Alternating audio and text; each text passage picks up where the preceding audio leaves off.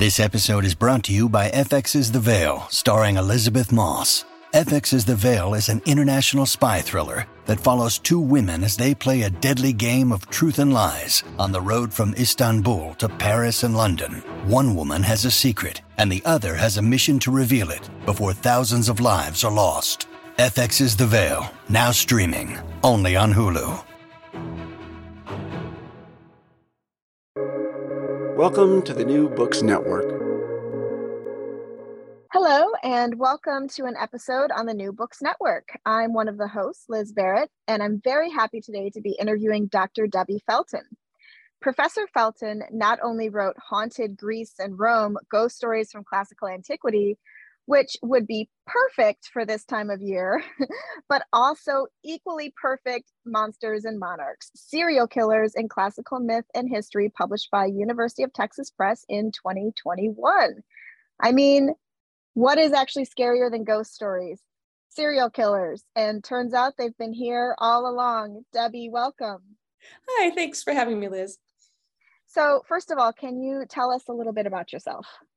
Oh, about me generally. Well, I teach at the University of Massachusetts in Amherst, Massachusetts, in the Department of Classics. And my work generally is about folklore and mythology, ancient folklore and mythology, and I teach classes that are related to that. So I teach a course on magic in the ancient Mediterranean. Sometimes I teach Greek myth. I teach courses on Greek and Latin ghost stories, so like classical and medieval Latin ghost stories, ancient Greek ghost stories in the original languages. So those classes are for our upper level Greek and Latin students. And on completely different level, I teach a basic course on medical terminology. That's the one I offer most frequently, actually, because it's a lot of people want to take that. Wow, that's fantastic. So magic in the Mediterranean, myth. Wow. That reminds me, I recently read a book, a novel, which was really fantastic. It was Circe. Madeline Miller's book. Yep. Yeah. I just read that. I read that. Was it last year? Yeah, it was beautiful. Her writing is so beautiful. It really is. Yeah. Yeah. So anyways, back to Monsters and Monarchs. What is it about scary stories and classics that have so much allure? Oh, you mean the combination of the scary stories and classics? Allure is an interesting way to put it. Do you mean for me personally, or just why I think anyone might want to read about it? Well, I mean, we can start with you personally, and we can expand to, everyone else. I mean, I think, right now, so recently, I haven't finished it, but Dahmer is on one of the channels, and you reference him in your book. So I really think, and you also talk about, I think terms are so important to your work, because the term serial killer, of course, is very recent. Yeah. So, can you talk about that a little bit first, maybe then? Oh yeah, well, I can answer your initial question too. Oh, sure. Yeah. And I sort of just stop me if I'm getting too off track, but so when I was growing up, I was very interested in classical mythology and folklore in general, but I did read a lot of Greek mythology. And I was also interested in ghost stories. And I think this is partially because my dad actually was interested in ghost stories. We had a lot of books around the house, like these ghost story anthologies, Victorian and 20th century ghost stories. And so when I ended up in the field of classics, which was kind of like, a circuitous route, because I had never heard of classics until I was like a senior in college, I kid you not, I started thinking about, well, are there intersections? Like, are there classical ghost stories? Are there other scary stories besides the ones in, myth about monsters? And what about serial killers? And the serial killers part is just sort of unfortunately, because I grew up in Los Angeles in the 1960s and 70s, and the Charles Manson and his family were prominently in the news for many, many years, not only for the killings, but for the trials that went on and on and on. And we also, like the Zodiac Killer was still in the news too, because he was never found. And, hillside stranglers, there just seemed to be an unusual number of serial killers floating around California in the period when I was growing up. So they were just constantly in the news as if it were some sort of a new phenomenon. Aside from Jack the Ripper, over in the 1880s in England, these are mostly the people that I heard about, was the ones in California. And so eventually it occurred to me to see whether there were any similar stories from classical antiquity. And you mentioned the term serial killer. Well, that didn't exist before the 1970s or even the 1980s. And so it's not like the Greeks and Romans had some special term or phrase for the equivalent of what we would think of as a serial killer, somebody who kills, more than one person, more than two people usually, over a period of time and by similar methods, is the general working definition. And it's not like the Greeks and Romans had anything like that, but it's clear from the stories and some historical records that have survived that they did know of crimes like that. They just didn't have a separate word for it other than killer or murderer. Right. And so they came up with stories that they would tell in order to explain this phenomena. So one of the stories was the Sphinx, which sounds absolutely terrifying. Can you talk about how you wove that into your book and how you link it with modern society? Because I found this fascinating. Well, it's nice of you to say so. So you're asking about the Sphinx from the story of Oedipus, right? Right, the Theban Sphinx. The Theban Sphinx. So because there were, the Sphinx was just sort of a hybrid monster that existed long before it appeared in that particular story. And like a lot of mythological monsters, the Sphinx in the Oedipus story, the Sphinx was famous for her riddle, and anyone who couldn't solve her riddle, she would kill. And her riddle was, what goes on 4 legs in the morning, 2 legs at noon, and 3 legs in the afternoon? And the answer is man, or a human being, because they crawl on all fours as an infant and walk upright on 2 legs in adulthood, and then need a cane in old age. So the Sphinx represents a lot of things besides just reflecting what we think of as serial killer behavior. She had a riddle that she wanted people to solve. And she targeted young men specifically, as they were the ones who would go out and try to solve her riddle, because she was basically blocking the town of Thebes, people entering and exiting. It was just cut off from the larger Greek society. And so while, again, the Theban Sphinx has a lot of other associations, she does resemble what we think of as serial killers in the sense that she had a particular method of killing, a particular victim type, which is young men. And so there was a pattern, basically, and there was a sexual subtext to some of it as well. And there was even a sort of connection with disability in terms of Oedipus himself, who solved the riddle, having a bad leg. He was sort of limping himself.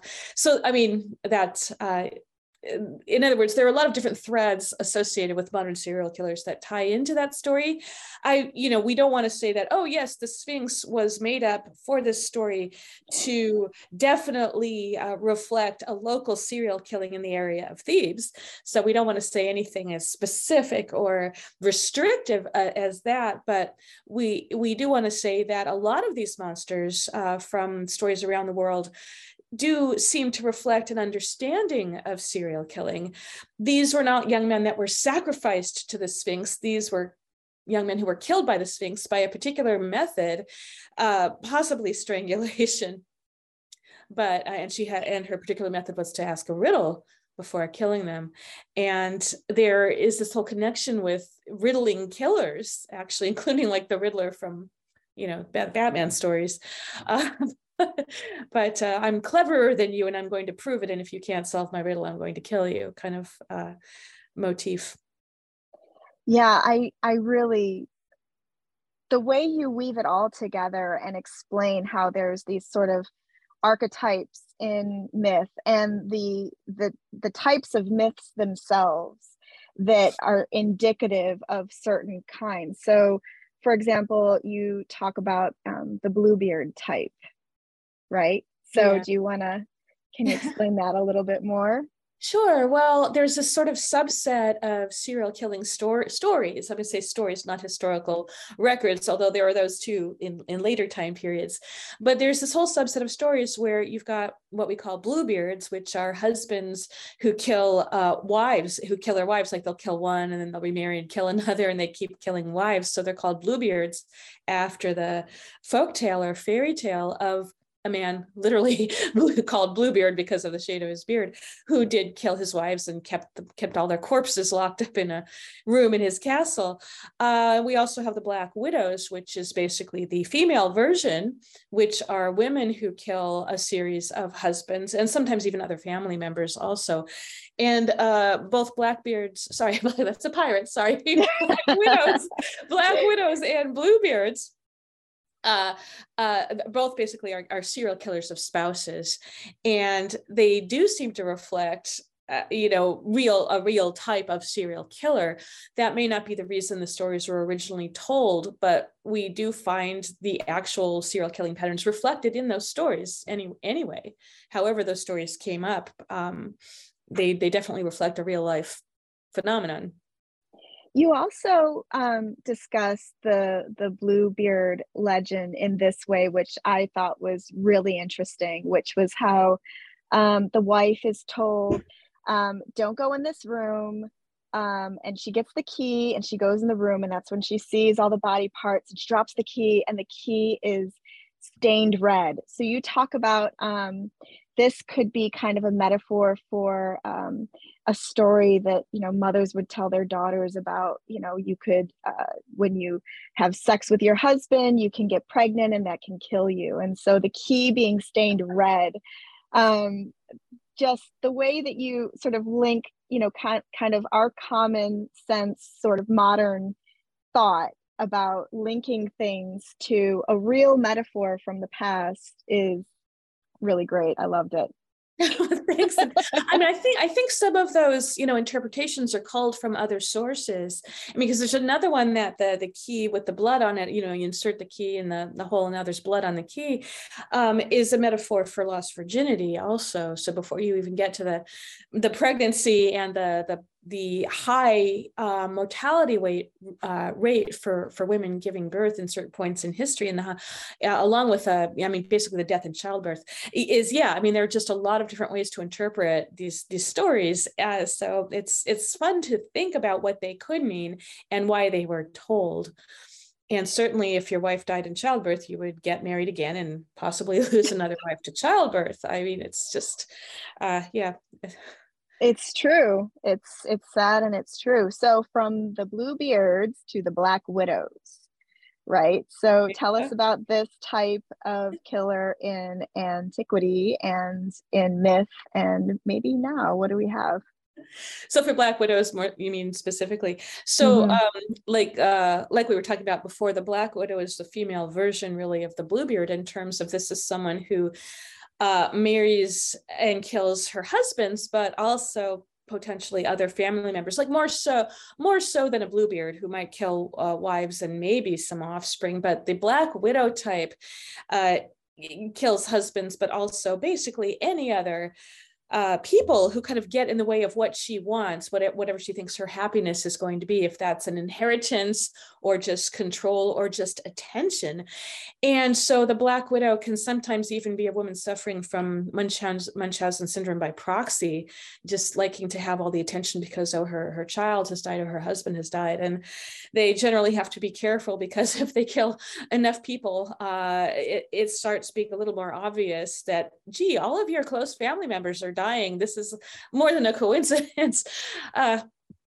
Anyway, in terms of antiquity, for both the Bluebeard and the Black Widow, it can be hard to find examples that are like as clear as the ones from later folktale and more modern society. But there's certainly examples and also reasons why there are fewer. So, for example, in terms of Black widows in antiquity, women led much more guarded lives in ancient Greece and Rome than they do now, in terms of being allowed to go out on their own without being accompanied by a male family member. They didn't have as much social freedom. And this was partially because their husbands wanted to make sure that any offspring that the woman had, you know, the paternity, the father was known. And if you let the women go out by themselves, so clearly they cannot be trusted and they will have affairs, and you'll never be sure if the child is yours or not. And you don't want to leave your inheritance to a male child, especially who's not yours. So women led much more guarded lives. So it's less easy to find examples of Black widows, but sometimes you can point to a Roman woman of the imperial family, like Messalina, for example, the wife of the Emperor Claudius. He was 30 years older than she was, and in terms of our historical sources, because she's a historical figure, the issue is always, well, how biased are your sources? I mean, you have some Roman writers of history who just really hated the imperial family or hated specific people in it. So you're not going to get like a very neutral view of some of these characters. But there seems to have been a lot of agreement that Messalina, the wife of Claudius, was a pretty horrible person in terms of being highly adulterous, maybe even nymphomaniac, power crazy, to the extent that anybody that disagreed with her, anybody that she took a dislike to, she would convince Claudius, her husband, the emperor, to have them executed. And she could lie about reasons like, oh, well, he tried to rape me or something, when really it was that she wanted to have sex with him, and the guy like didn't want to because he knew what kind of trouble he could get in if he did. And so there are all sorts of stories along those lines that if she was jilted, she would accuse the guy of actually being inappropriate with her. Or, maybe, there are a lot of other reasons, like someone just wouldn't do what she said, or threatened to tell Claudius, not that he believed, anything bad about her. So she wasn't killing her husbands. She was killing her lovers. She was having them executed. There are differences. She wasn't killing them herself, right? Well, you've got these Black widows in later history, like Marianne Cotton or Belle Guns or what have you, who actually poison the people themselves. Like they will poison their own family members, their husbands, their children, their in-laws. Whereas someone like Messalina wasn't killing anyone by her own hand. She was causing their deaths by telling her husband to have them executed. So, but the motivations could be, similar in some senses. So here's someone who's standing in the way of what I want. So let's get rid of them. Yeah, clearly, I guess she's taking advantage of the power that she had, and why get her hands dirty if she doesn't have to? Let's stay on the imperial Roman family for a minute. Let's talk about Nero and his mother. Okay. So Agrippina, Nero's mother, is another one who we would want to call her a Black widow. Necessarily, it's not the serial killing of spouses or lovers in her case, but she definitely wanted her son Nero to become emperor and have power.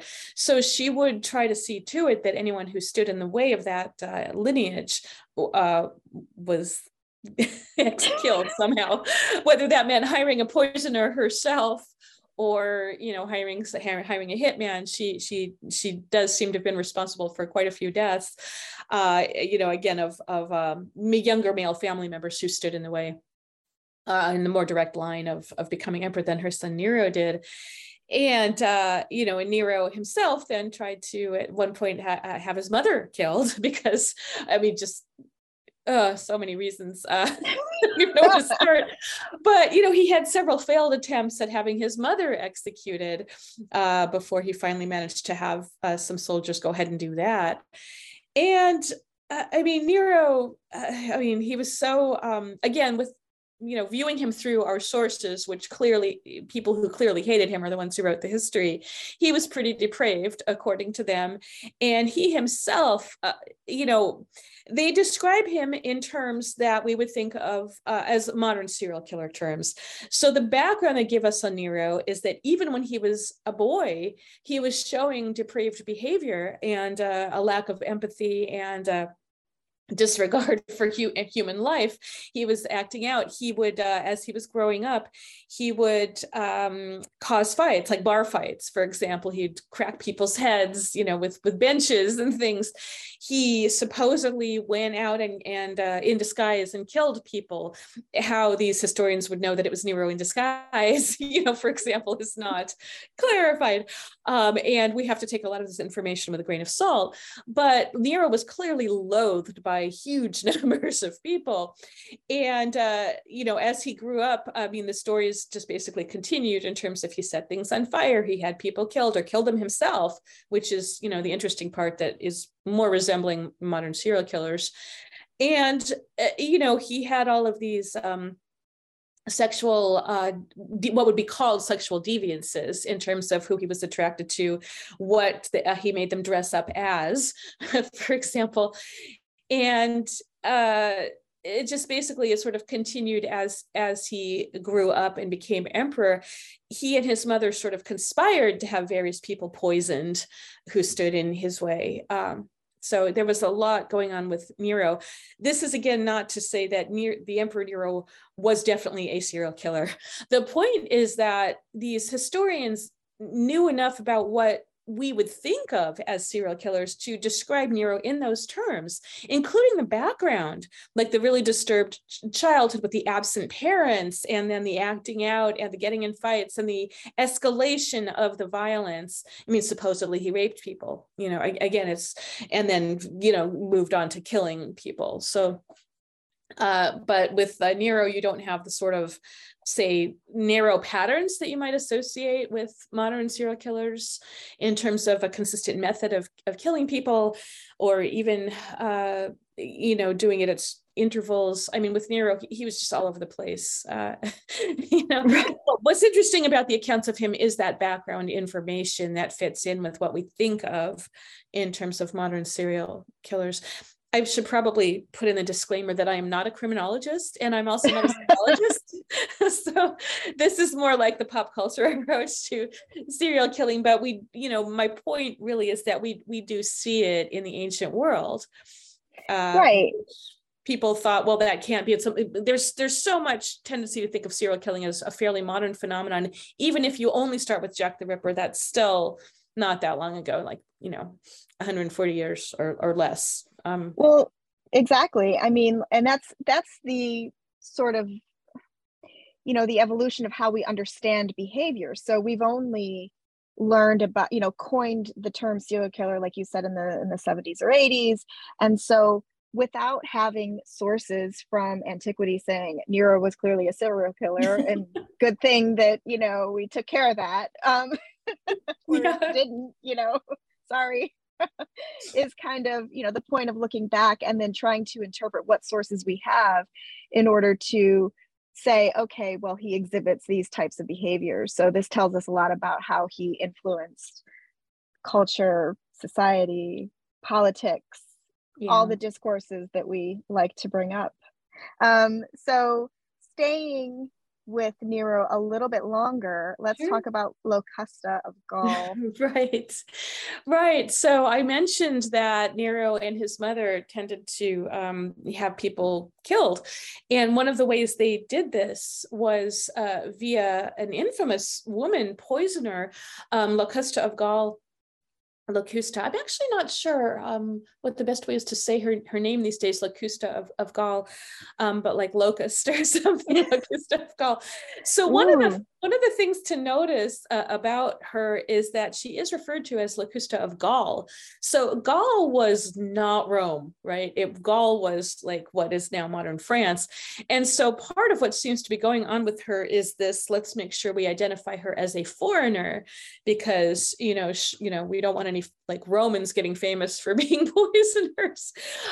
So there's something going on there in terms of the constant reference to her as, you know, in terms of where she's from, because they didn't do that with everybody. The Roman Empire was huge, and they didn't always add the of Gaul or, you know, of North Africa or whatever when they were referring to people. So she stood out in that respect. And Locusta was interesting, or stood out because she grew so famous as a professional poisoner. Like this was her profession. I mean, this is another reason why, you know, again, the shifting definition of like, what do we think of really as a serial killer? Locusta did it she was a poisoner for hire. If she poisoned a bunch of people on her own, we don't have those stories. What we know is that she was hired by Nero and his mother to poison people, including the Emperor Claudius. And Britannicus, one of the other potential heirs to the imperial throne. So, and we have these stories of Locusta testing her poisons, like, oh, let's try it on a goat or a pig and make sure it works before we try it on Claudius or someone, because we don't want there to, or on Britannicus, because they want these things to work the first time and not become suspicious. But Locusta seems to even have like taught other people her skill in poisoning. And the fact that she was so renowned and was able to get away with this for such a long time is partially because Nero kept pardoning her. When he finally died, his successor had her executed, basically. So was not as tolerant of openly famous poisoners. And poison was a fairly common method of trying to kill people surreptitiously. You couldn't necessarily prove that, you know, who had done it necessarily. And again, we're dealing with biased sources. So the historian Tacitus says, oh, it was Locusta of Gaul that they got it from. Well, maybe, you know, on the other hand, the story is so well known and pops up in other places. Locusta was so famous as a poisoner that other authors mention her. So it's just very weird how someone could be known to be a provider of poisons and that somehow wasn't illegal or illegal enough to have her, you know, removed and jailed, which right. She was at some point she was, you know, but she never stayed in prison for very long. Mm-hmm. So that also ties into not just the bias of sources, but sort of, you know, maybe modern bias or the ways that we now tend to, you know, sensationalize certain things. Locusta's execution sent me on a footnote and internet search rabbit hole. So you reference in the book that she was executed by being raped by a giraffe. So I've looked this up. Can you basically walk me through your footnote on that one? Yeah, so that is a false story, actually. So I had to do what you're saying you did, because this did not sound right, actually. And like, where did that story come from that Locusta was executed by being raped by a giraffe? What's going on there? So it seems to be a conflation of various stories. We can say pretty certainly that that is not how she died, that she was executed, but there was no giraffe involved. This seems to have been, it's really hard to trace where the story actually first came from. I know that a serial killer, like the first edition of a particular serial killer book, had that story in it, and some people got it from there. In fact, I think Catherine Ramsland, who has been interviewed on New Books Network, who was in the past, she had noticed that story in there and wondered about it herself when she was writing some of her serial killer books.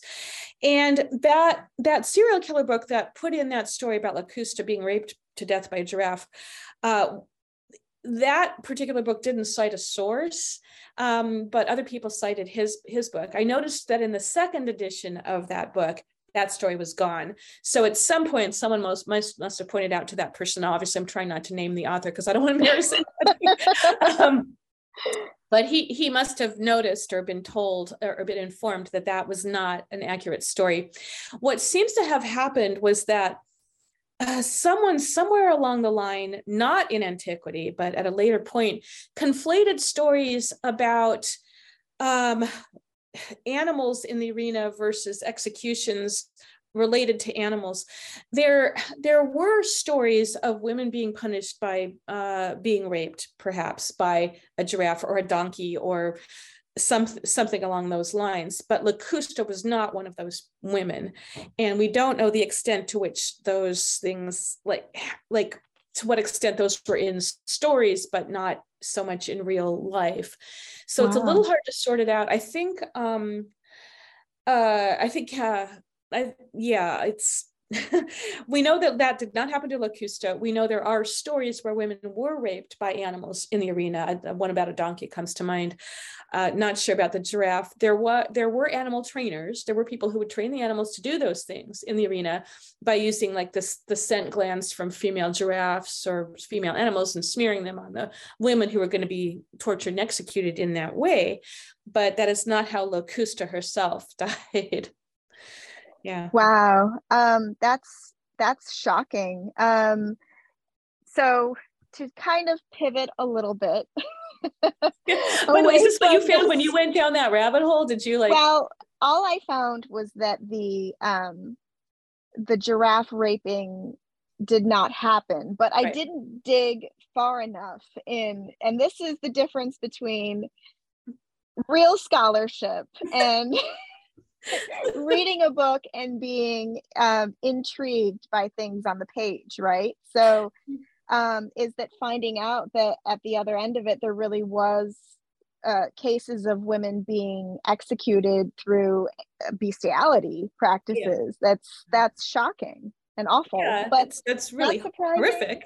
Yeah, not surprising. I mean, so it's not surprising in the sense, not that I don't want to judge any society, right? So not that they had, but that they had different customs and sets of morals and beliefs, and they celebrated things that we don't celebrate in the same way, or that we abhor. So, and also now, I mean, you know, we watch reenactments, like I referenced the show Dahmer earlier. So we watch these, you know, true crime, we listen to true crime podcasts, we watch true crime on TV. It's a fascination. So I do wonder, and so you bring in something else in this book, which, going back to the Sphinx and, you know, other killers that sort of inhabited roadways, you talk about like Rome was this sprawling empire that had roadways that linked for troop movements and communications. So also you talked about your childhood in California in the 60s and 70s, in the period when, you know, during the Cold War, the roads are getting set, you know, the interstates getting built throughout the United States. So do you want to elaborate on that a little bit more too? Oh, sure. In terms of like how much easier it is for serial killers to sort of be predatory on roadways, for example, there is definitely a lot of connections there. And so even, I mean, it goes back even before the Romans were building their own roadways, because you can take it all the way back to like 3,000 years ago when, say, in ancient Greece, people were finally starting to move out a little more. But there's a sort of xenophobia involved in terms of, well, I'm afraid of the people I might meet, you know, in these other places, and they're different from me, and I don't know what to expect, and I'm not sure how safe it is to travel. And yet people were traveling to try to open up trade routes and out of a sense of exploration. So they had mixed feelings about spreading out beyond the confines of their known areas. But so for example, before you even get to the Roman road network, you have stories of mythological heroes like Heracles, with his Roman name is Hercules, but Heracles to the Greeks. He was, a lot of his adventures involved going out and traveling very far, and he'd meet these dangers on the roadways. And a lot of those were people who remind us of serial killers, because they do have specific methods of killing and they take trophies and this and that. So the whole association of serial killers with roadways would seem to go back really, really far, depending again on how how the extent to which you want to consider some of those adventures as being very serial killer like, that is the people that Heracles met. And then by the time you get to Rome, And their empire is like so vast. It's like North Africa, Gaul, over, towards India, etc. And you don't have enough troops to really monitor the roads. I mean, the ancient Greeks and Romans didn't have anything like modern police forces, even within towns. A lot of it was more like a neighborhood watch kind of thing. So the point there is that, like, it was much easier for highway robbers and similar predators to be out there on the roads to attack people and to not be caught, but to leave behind, local stories of, oh my God, we kept finding mutilated bodies on the side of the road, or people keep disappearing in this spot. What's happening to them? So we find that quite a few stories from ancient Greece and Rome, quite a few stories that sound a little bit like serial killing stories, happen on the roadsides. Someone's traveling, and this is like in the story of the Greek hero Theseus, for example. Someone is, weary travelers meet somebody who says, "Hey, I have a little like hotel here," which back then meant like a hut with a cot in it, right? So, do you want to spend the night there for cheap? And then you go to this stranger's house, and they'd murder you, but they torture you first. So we have stories like that dating back quite far. And with the Romans, the highway killers, like highwaymen especially, seem to have been a real concern, because people were traveling much farther, and a lot of the people traveling were richer than they used to be as well, like merchants and all. So we have the stories of highway killers under the Roman Empire, some of whom did not work in groups. I mean, if you've got a group of highwaymen and they're basically beating you up and taking your money, that's one thing. If you've got a lone highwayman who is torturing you and then killing you and chopping your body into bits and throwing the bits around in the forest, you've got something that sounds more like a serial killer than a robber. And in fact, a lot of the stories didn't even focus on the robbing aspect. They focused on the murder mutilation aspect, which again is far more serial killer like than just a typical robber mugger. Yeah. You also talk about how there was an exercise, I believe, in rhetoric in school, and how, so it wasn't just that, we in our society look back at these sources and hear these stories and create fictions based on them. They did it too. Can you talk about that? Yeah, that's one of the stories from the ancient world that really sounds the most. I mean, there are a lot of good stories, but that one is so detailed that it really has probably the most in it that like resembles the story of a serial killer. So what you're referring to is a rhetorical exercise, meaning it's a fictional speech, basically. So it's a fictional story that was told to school children, maybe on the older side, who were maybe training for public speaking or to be a public defender or prosecutor, actually. And so this was a practice speech against a murderer. But the murderer, and they had lots of those. I mean, they had lots of practice speeches and actual real speeches that had been recorded, maybe embellished a little bit, but they had real speeches against murderers that were actual historical cases. This one is a made up speech, but the level of detail in it is so impressive that it would be hard to imagine somebody could write this without having heard of other stories like it, like that were real, that had really happened. So in this story, what you've got is a prosecutor basically prosecuting a highwayman, but it's a lone highwayman, like we were talking about.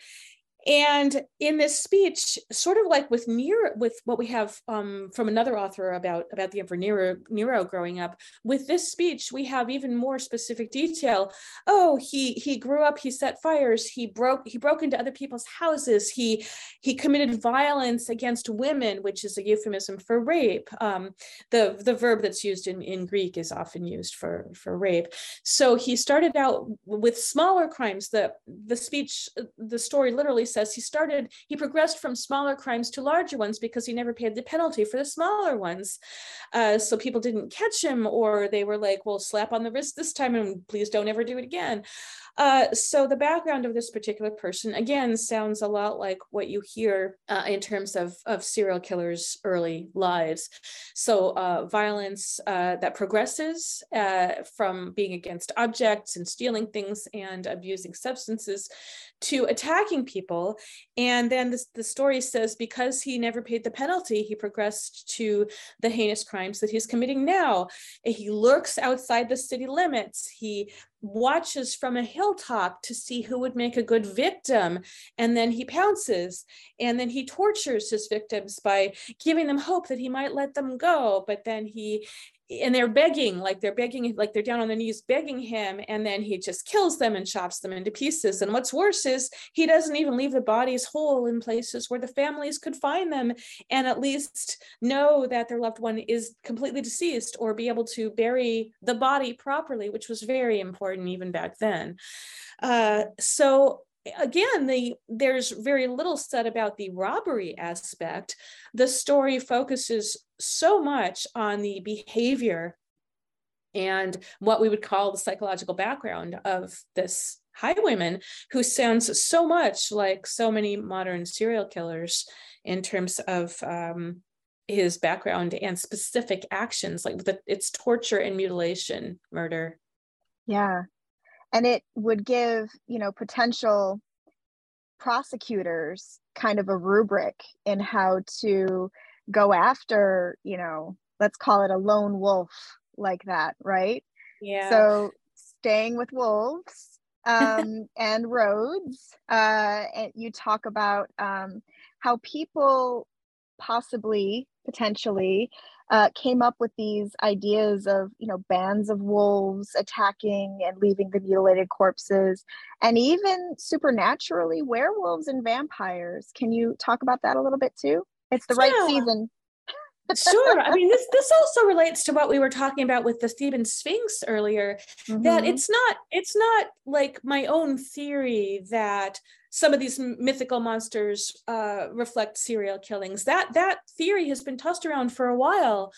And John Douglas, who was a serial killer profile for the FBI, at one point said in his book, Mindhunter, which they made it, that's actually another show that they had a couple of seasons of, but he said something to the effect that, it's possible that tales of witches and vampires and werewolves, those kinds of creatures, it's possible that those stories that were being told and circulating around in early modern Europe were told because there were actually real people going around, committing mutilation murders, but people just didn't want to believe that their fellow humans could be capable of that kind of incredibly horrific behavior, mutilation murders, and of children too.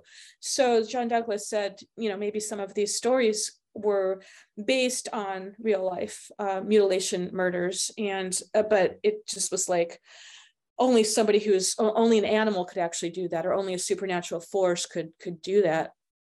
And so there are other people who have looked at the Theban Sphinx as being a sort of a prototype of a serial killer. And there's a scholar who also looked at the monster Grendel from Beowulf as possibly being based on a serial killer as well. So again, it's not like I'm the only person who's like crazy enough to try to say, oh, the Theban Sphinx was a serial killer. The point is not that the Sphinx was absolutely a serial killer. It's that there are elements of serial killing worked into a lot of these stories about mythological monsters, whether they're like these hybrid, monsters of Greek myth, or something a little more, I don't want to say pedestrian exactly, but, vampires or werewolves that are more widespread and generic in a certain sense. I mean, the Sphinx is a very specific monster. Werewolves and vampires are all over the place. And I mean, there's some famous ones, like Bram Stoker's Dracula, but in general, there's a distinction between those and the specific monsters of Greek myth that were fought by heroes.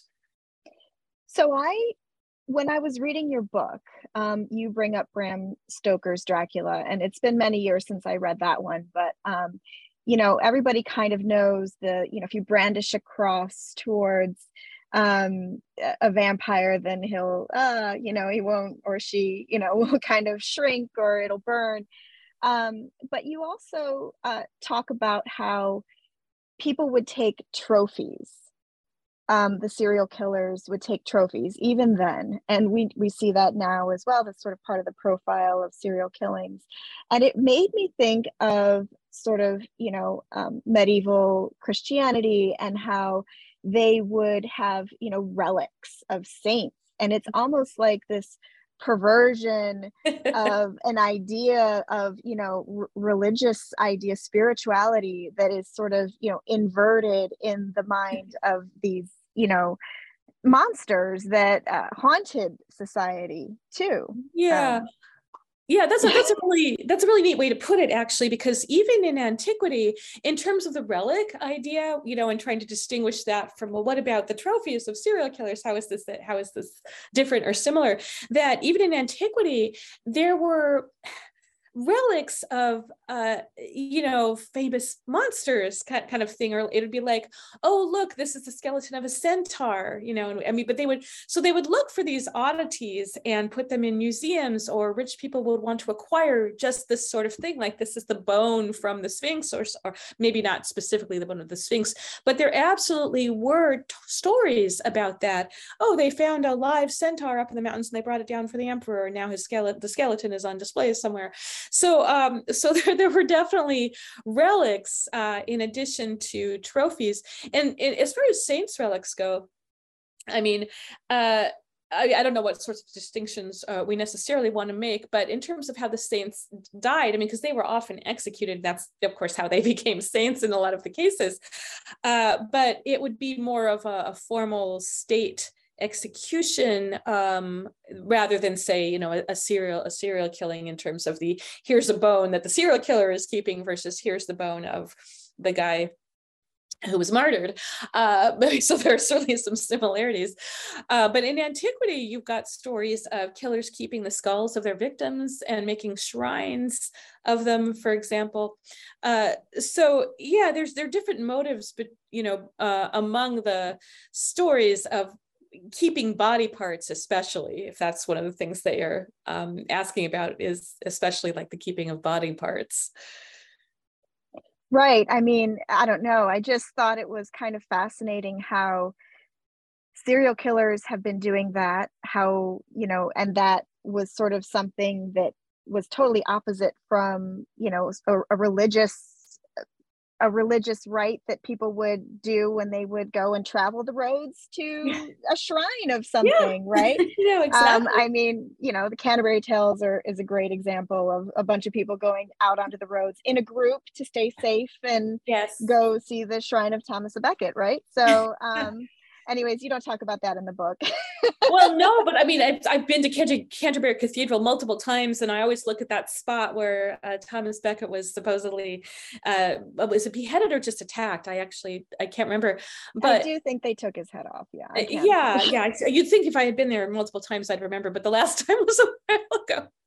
But yeah, so going to these spots where that was that was a sanctioned killing, or maybe not. Like, I didn't really mean for you to go and kill him, right? Isn't that what was it? Yeah.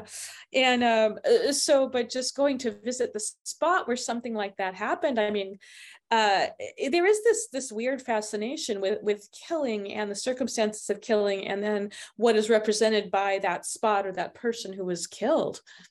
And if it's an important person who's killed, there's something different there. Serial killers tend to not pick famous victims, for example. There would be too much inquiry.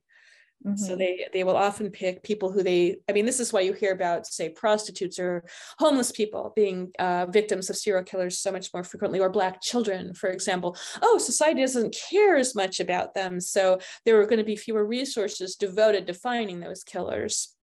So it's a unfortunate and interesting difference. Right. But I guess fascination with death, with crime is not new.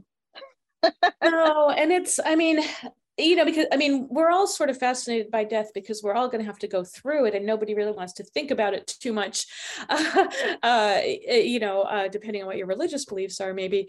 But it's like the manner of death has just been constantly a fascination. It's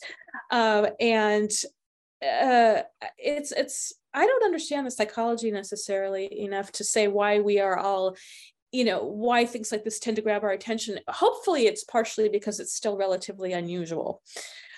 We pay less attention to deaths in war. I mean, there are thousands of people being killed in wars, Right.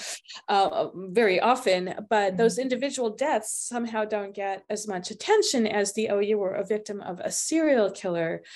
There's more notoriety, it's more unusual, it's less sanctioned by society. I mean, not that we think wars are great, but people do make the decisions to go to war or to defend themselves or what have you, where serial killers are sort of a mentally different, they just think differently.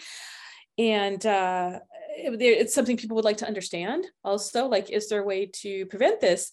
And I'm thinking, I mean, you had mentioned the Dahmer series that's on, and I actually don't watch much of those reenactments, but I am watching The Patient.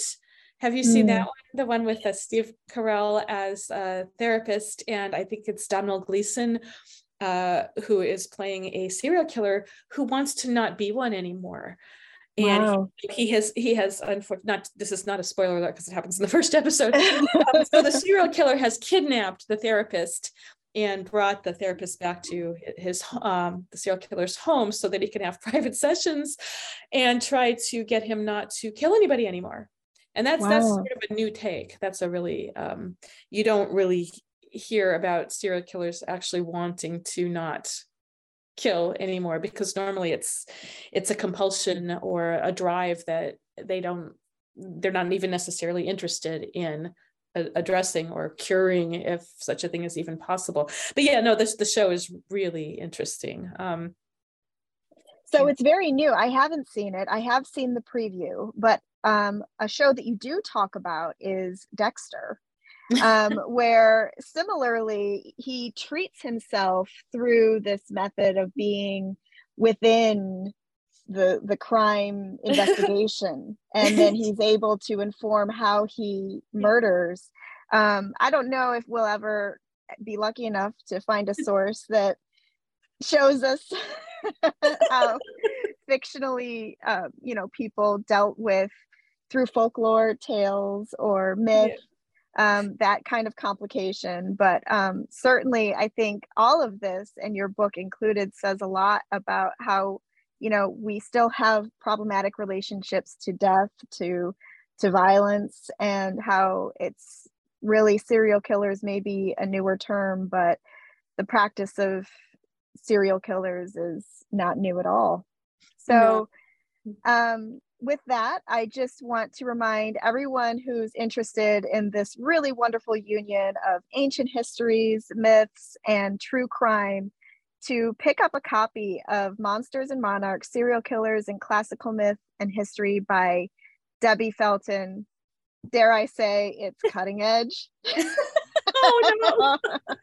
Thank you, Debbie. Oh, thank you for having me. And I think what I could say is that it really is aimed towards a more general audience. I may be a scholar and a researcher, but what I try to do is public-facing scholarship, which is to make these old stories accessible to a broad audience.